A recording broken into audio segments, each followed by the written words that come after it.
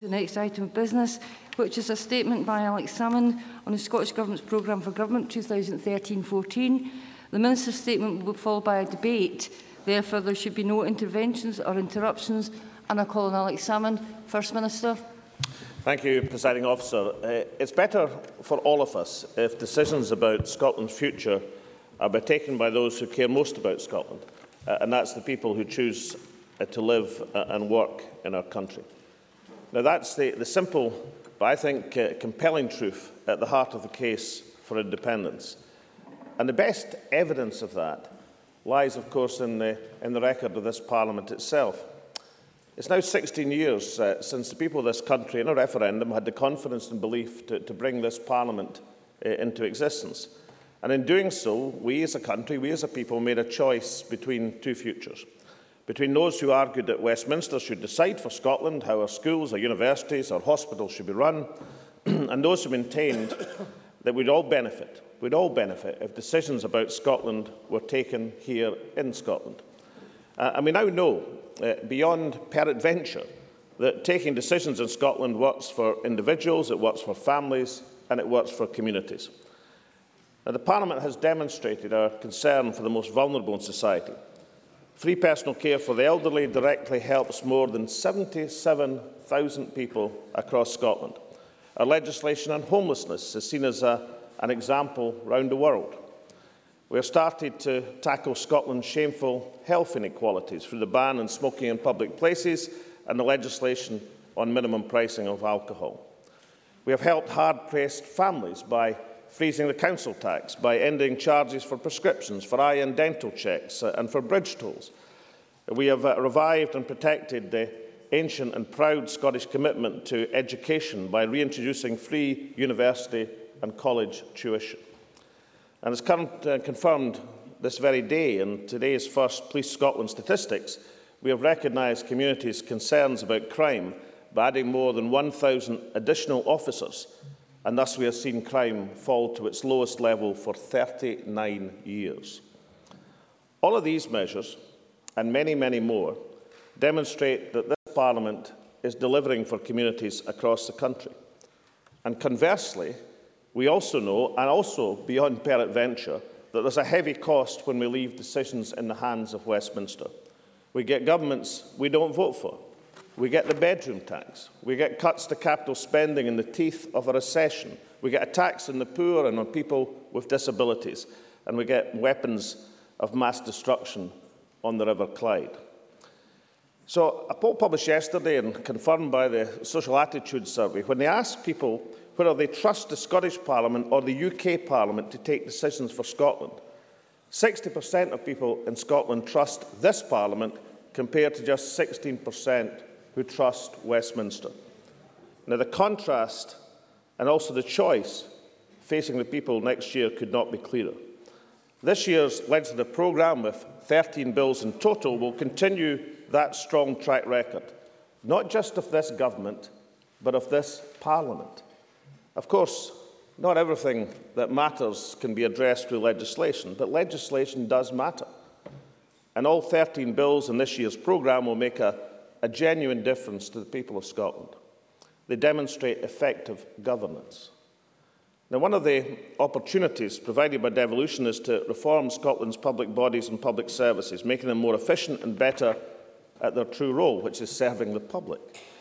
When we took office, there were 199 public bodies in Scotland. Now there are 113, a reduction of more than 40%. The public sector landscape is less cluttered, but more focused and therefore more effective. This year we'll introduce legislation to merge Historic Scotland and the Royal Commission for Ancient Historic Monuments of Scotland, and that will enable them to work more efficiently and enhance our ability to preserve and protect our heritage. But the focus of public authorities can be really important, especially if a vacuum is developing at UK level. In 2010, the Food Standards Agency was controversially deprived of its responsibilities for nutrition and labelling by the UK Government. That move was subsequently seen by Westminster's Environment, Food and Rural Affairs Committee as contributing to the UK's poor handling of the horse meat scandal. And therefore, the Food Standards Scotland Bill will establish a new body to take over all of the FSA's old functions. This new body will ensure that the industry and public in Scotland can have full confidence in the safety and provenance of our food. Now, there are several other bills this year which draw on expert reviews and will ensure that our laws are up to date and our public services are responsive and efficient. The Mental Health of Adults with Incapacity Bill will implement recommendations made by the McManus Review Group and others. It will improve the efficiency of mental health legislation, and importantly, for the first time, victims of mentally disordered offenders will be notified if the person who has committed a crime against them is being released from custody, and therefore be able to make representations to the Mental Health Tribunal. A damages bill will reform key aspects of the law relating to damage for personal injury, enacting the recommendations made by the Scottish Law Commission. The Conclusion of Contracts Bill will make it easier for contracts to be agreed electronically, helping to ensure that Scotland is an attractive place to do business. And the Bankruptcy Consolidation Bill will make bankruptcy law more accessible.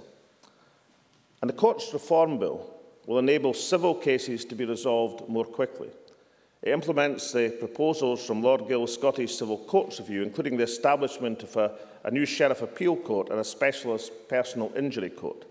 It will ensure cases are dealt with at the right level, recognising the Court of Session's historic role as the apex of our civil courts and delivering faster, fairer justice right across the system.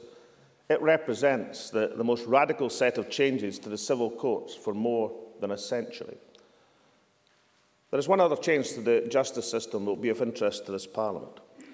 We all now accept the need to end the system of automatic early release, which was brought in by the Conservative government in 1993 and then left in place by the Labour and Liberal Democrat coalition here at Holyrood. It does not command public confidence. We are now in a position to end automatic early release for sexual offenders getting sentences of more than 4 years and for serious violent offenders.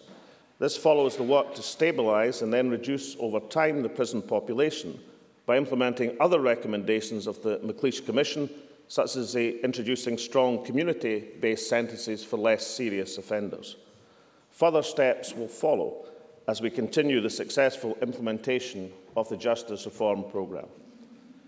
Now, these things I've mentioned, the action on food standards, the new rights for victims of mentally disordered offenders, the major improvements to the justice system, these are in themselves the fruits of having our own Parliament. I can tell you from 23 years' experience of Westminster that Parliament only rarely had the time or inclination to respond to specific Scottish challenges or priorities.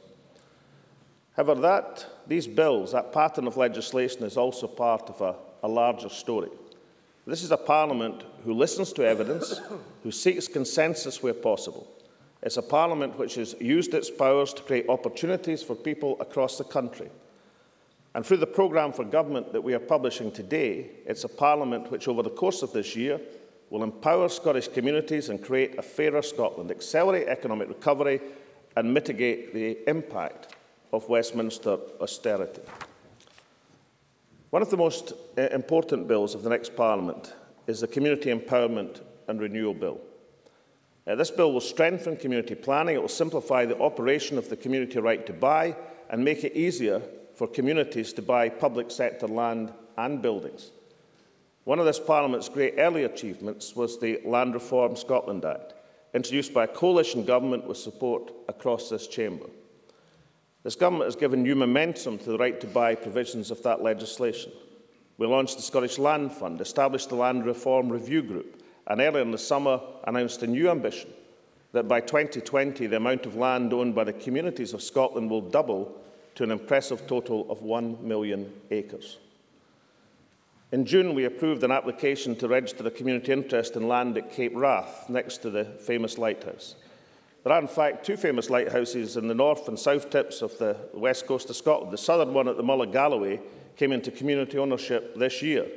The land at Cape Wrath is now well on its way to community ownership. And with due respect to the Ministry of Defence, I suspect that most people in Scotland would rather have the stunning walkways of Cape Wrath, including the northern end of the new Scottish National Trail, in community ownership and freely accessible to the people, rather than being the extension to a bombing range. This year's summer cabinets saw additional steps to empower communities. In July in Shetland, we established a working group to look at greater powers for island councils. 2 weeks ago in Hawick, we facilitated the Borderlands initiative, which sees the Scottish Borders Council, Dumfries and Galloway Council working with Northern English local authorities. Last week in Campbelltown, we announced the establishment of a rural parliament to give greater weight to the needs and priorities of remote and rural communities. This morning in Dundee, I saw the importance of community empowerment in urban areas. St Mary's Community Centre was created by the people in that local area. They created a board, raised the funding, drove the project through. I saw one of the art workshops that the centre provides, and everyone I met was passionate about the benefits of the centre and the importance of the work done by the community to help itself. When the Cabinet was in Campbelltown, I spoke about how independence offers an opportunity to renew democracy at all levels in Scotland. That's true at a national level. We can draft a written constitution affirming the most treasured values of a newly independent nation, but it also applies at local level. Independence isn't just about national institutions, it's about releasing the potential of our people and of our local communities. Our licensing bill is a further example of a commitment to strong local powers. It improves and extends powers for local authorities in areas such as the regulation of metal dealers, a move which will help to tackle metal theft, and the licensing of taxis, private hire cars. It will introduce a new offence for supplying alcohol to under 18-year-olds. But it will also introduce a new licence system for air weapons. Following the tragic death of Andrew Morton some years ago, there was wide support in this chamber for devolving the regulation of such weapons. Now this Parliament can finally meet public concern over the issue, finding a Scottish solution to that Scottish priority. Now, this Government also recognises that strong public services are a bedrock on which communities and individuals rely. They are an essential part of our vision for a fairer Scotland. Since the start of the Scottish Patient Safety Programme in 2008, standardised mortality in hospitals has fallen by almost 12%. Don Berwick, who was President Obama's advisor on healthcare and recently advised the UK government about how to meet the problems in the health service south of the border, said that the Scottish programme is, quote, without doubt, one of the most ambitious safety initiatives in the world, national in scale, bold in aim, disciplined in science, aligned towards a common vision, making Scotland the safest nation on earth from the viewpoint of healthcare.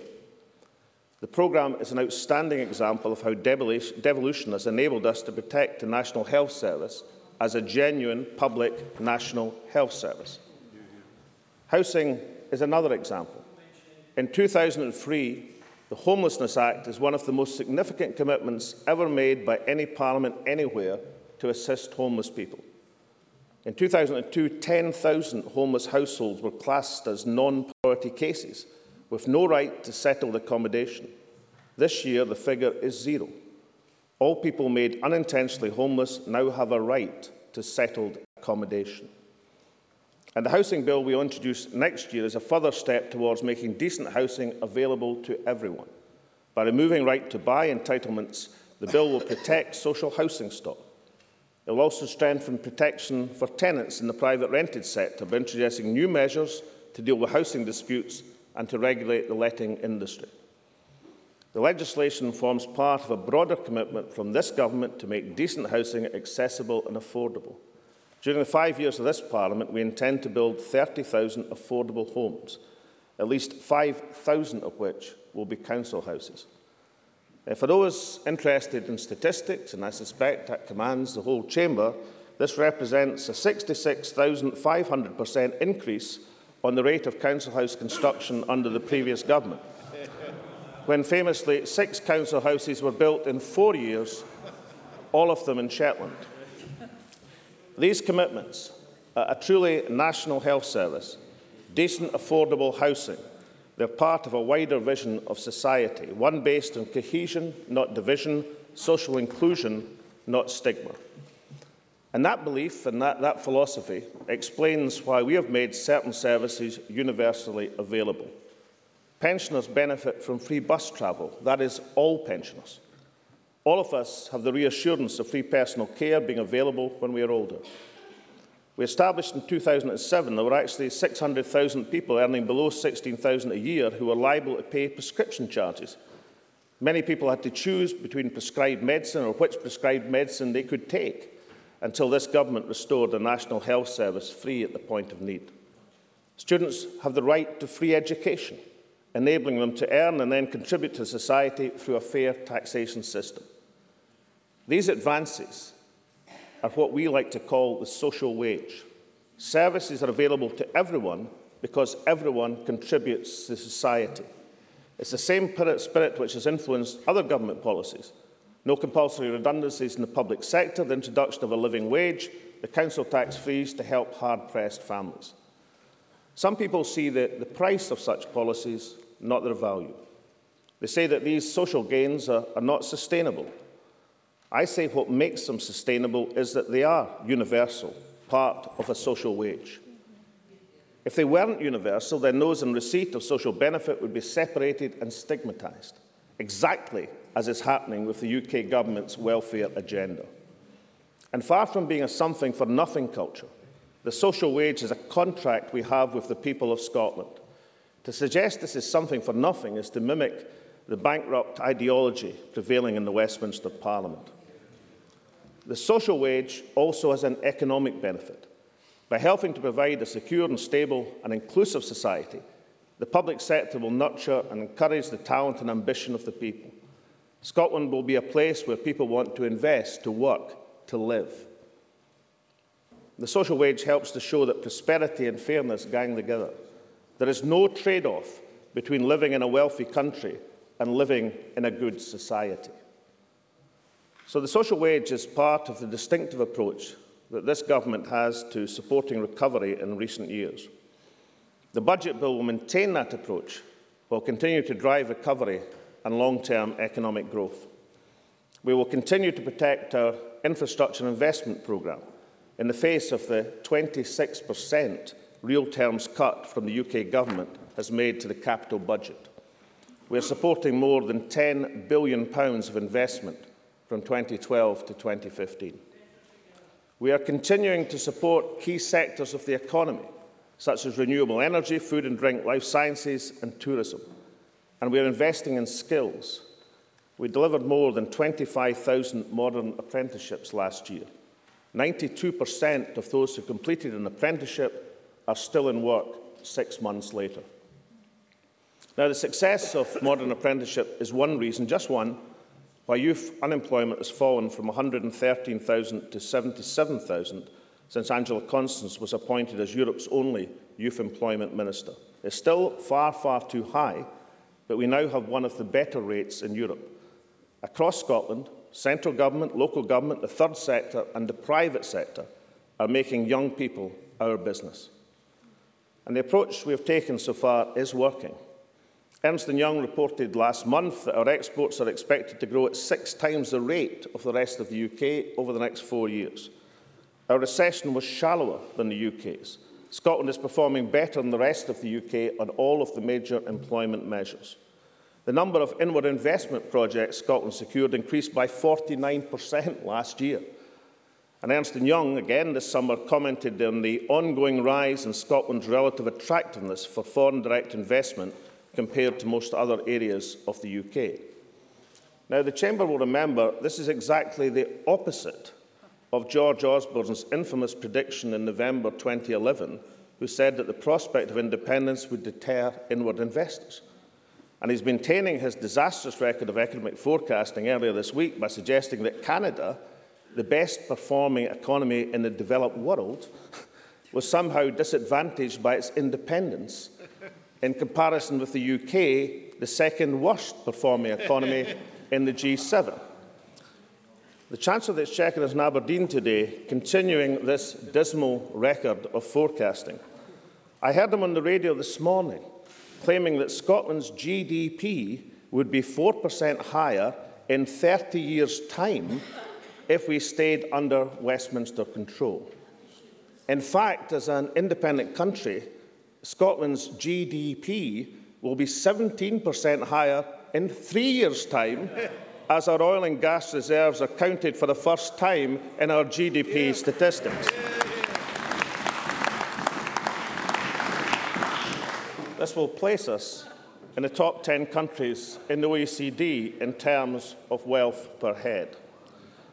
But within the UK, we are severely limited in the measures we can take to assist recovery and boost gross domestic product. Key fiscal levers such as public capital investment, corporation tax, air passenger duty remain outside our control. Now, we've already shown the potential for a different approach to taxation. One of this government's first steps was to establish the most competitive business rates regime anywhere in the UK. We have legislated to replace stamp duty with the more progressive land and buildings transaction tax. We have also introduced a bill for the new Scottish landfill tax. The Revenue Scotland and Tax Powers Bill will establish Revenue Scotland to collect these taxes from 2015. The bill will also put in place a framework which will apply to all devolved taxes.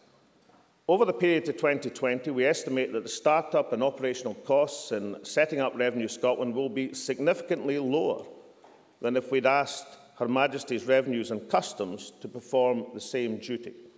That could be a sign of the UK's diseconomies of scale.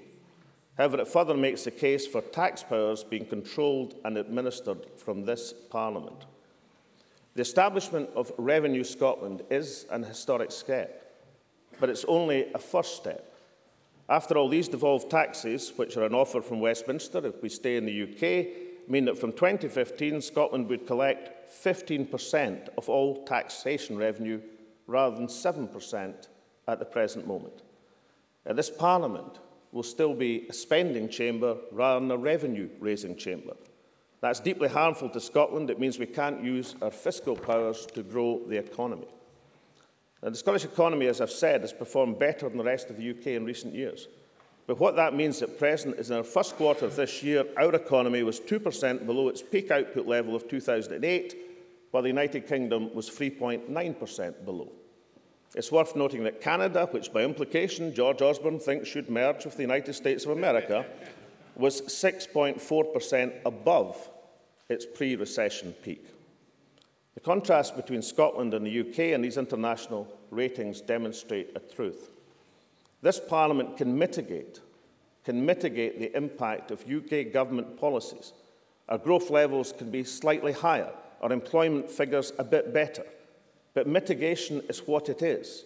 We can't stop capital spending being slashed, we can't use taxation policies to encourage business, we can't harness all of the natural and human resources to build a richer and fairer society.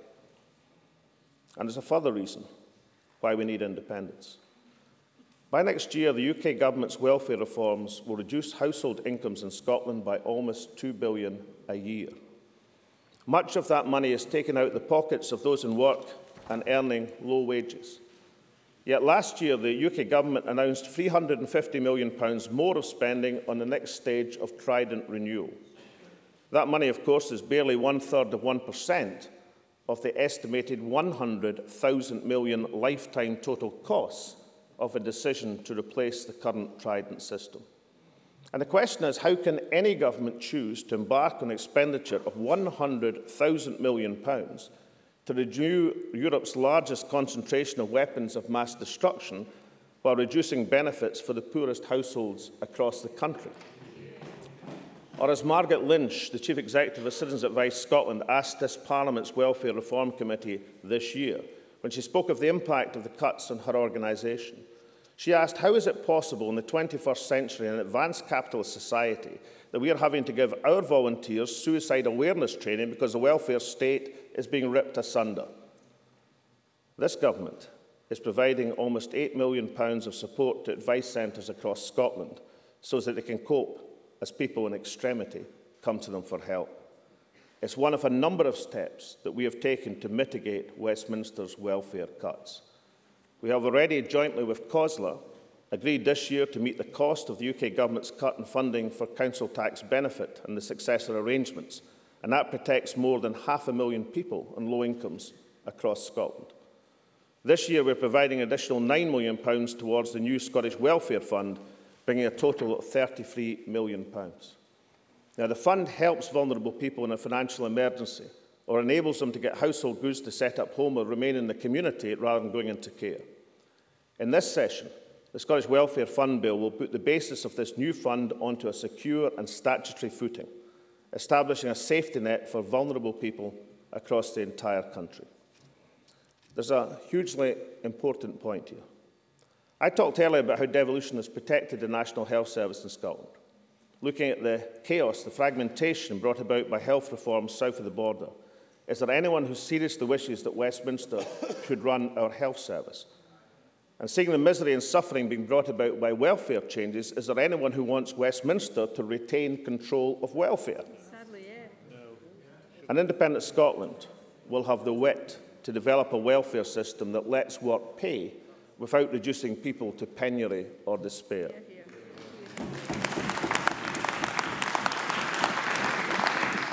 Presiding Officer, in addition to the 13 bills we are introducing this year, the Parliament will consider the Referendum Scotland Bill. It provides the legal underpinning for a vote on the 18th September next year when the people of Scotland will decide this country's future. Either a yes or a no vote has consequences for the future. The real debate is how to create a prosperous country and a just society. Our attitude towards the disadvantaged and vulnerable, our welcome for people who want to settle here, our relationship with Europe and the rest of the world, our strength as a society to which we all contribute and from which we all benefit. Even more fundamentally, independence about who decides on these questions. The problem for the No campaign will have is they try to explain why an independent Scotland would be uniquely incapable of taking these decisions for ourselves. Why should we rely on a Westminster system to take decisions, many of which, like the bedroom tax, have been utterly misguided, when we have proved for the last 14 years that we, as a Parliament, are more than capable of delivering real progress for the people of Scotland? In the months ahead, we may well debate our particular views about education, about health, about employment, about welfare reform. But one thing which the record of this Parliament shows and demonstrates, and upon which we should all agree, is that it's better to decide things for ourselves than to have others decide for us. In my view, the logic of that, completing the powers of this Parliament, that's independence, is what the people will vote for in 380 days' time. Now, the value of Scotland's Parliament is demonstrated by this programme for government, and that's why I commend it to this chamber.